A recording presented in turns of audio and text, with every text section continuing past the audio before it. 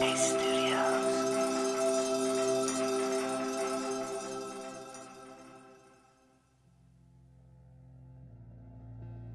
there, my name is Kay Songa, and I welcome you this Monday to Radio Headspace. So one of the things I find most fascinating is raising my two daughters and watching how they are developing their own unique personalities and interests. My oldest daughter is more like me. She's an introverted extrovert, while my youngest daughter is definitely more like her mother, a total extrovert. It's really so interesting to witness how they behave with their friends and who they even choose to befriend. I can't help but reflect back on my own childhood and the close friends that I had.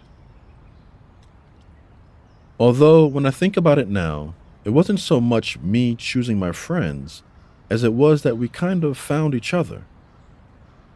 I think we've all experienced those moments in our adolescence when we tried to force friendships to work.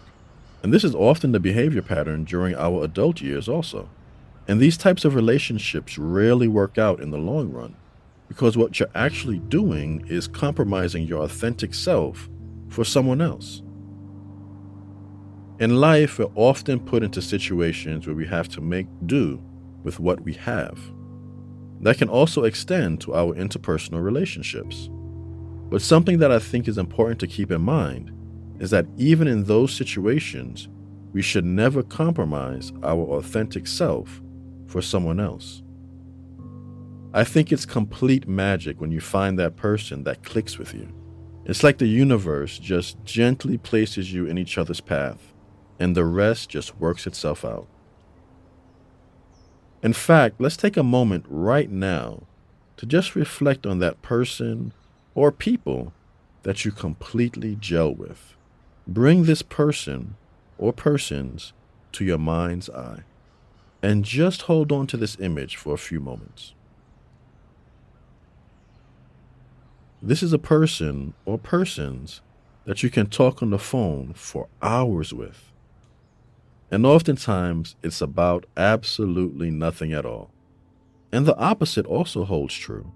If you haven't spoken to this person for weeks, months, or even years, as soon as y'all link up again, it's as if you just spoke yesterday. And right now, I bet as you are picturing this person or these people, a smile might be forming on your face. And of course, I want to leave room for other emotions. There may also be some sadness that's present.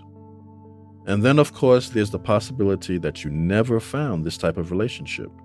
And that's definitely okay too. You may be perfectly okay with solitude. And solitude can actually be a very beneficial thing. It's one of the reasons why silent retreats are so awesome. It's an opportunity to be totally with yourself, allowing for that introspection that might not normally happen to take place. It's a powerful way to get in touch with yourself. So for me, the people that immediately popped into my head are my brother and my bruzzen.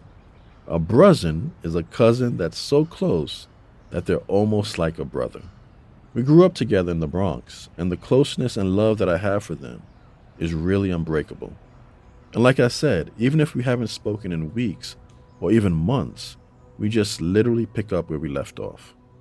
Nowadays, I don't have to really worry about that, as they both live right here in North Carolina, and we make it a point to connect as frequently as possible. And so, all in all, the invitation is to not force anything when it comes to forming relationships, and at the same time, being aware of when the potential for that special connection is present, not taking it for granted, and maybe mindfully cultivating it a bit. I hope this resonated with you. I look forward to seeing you next time.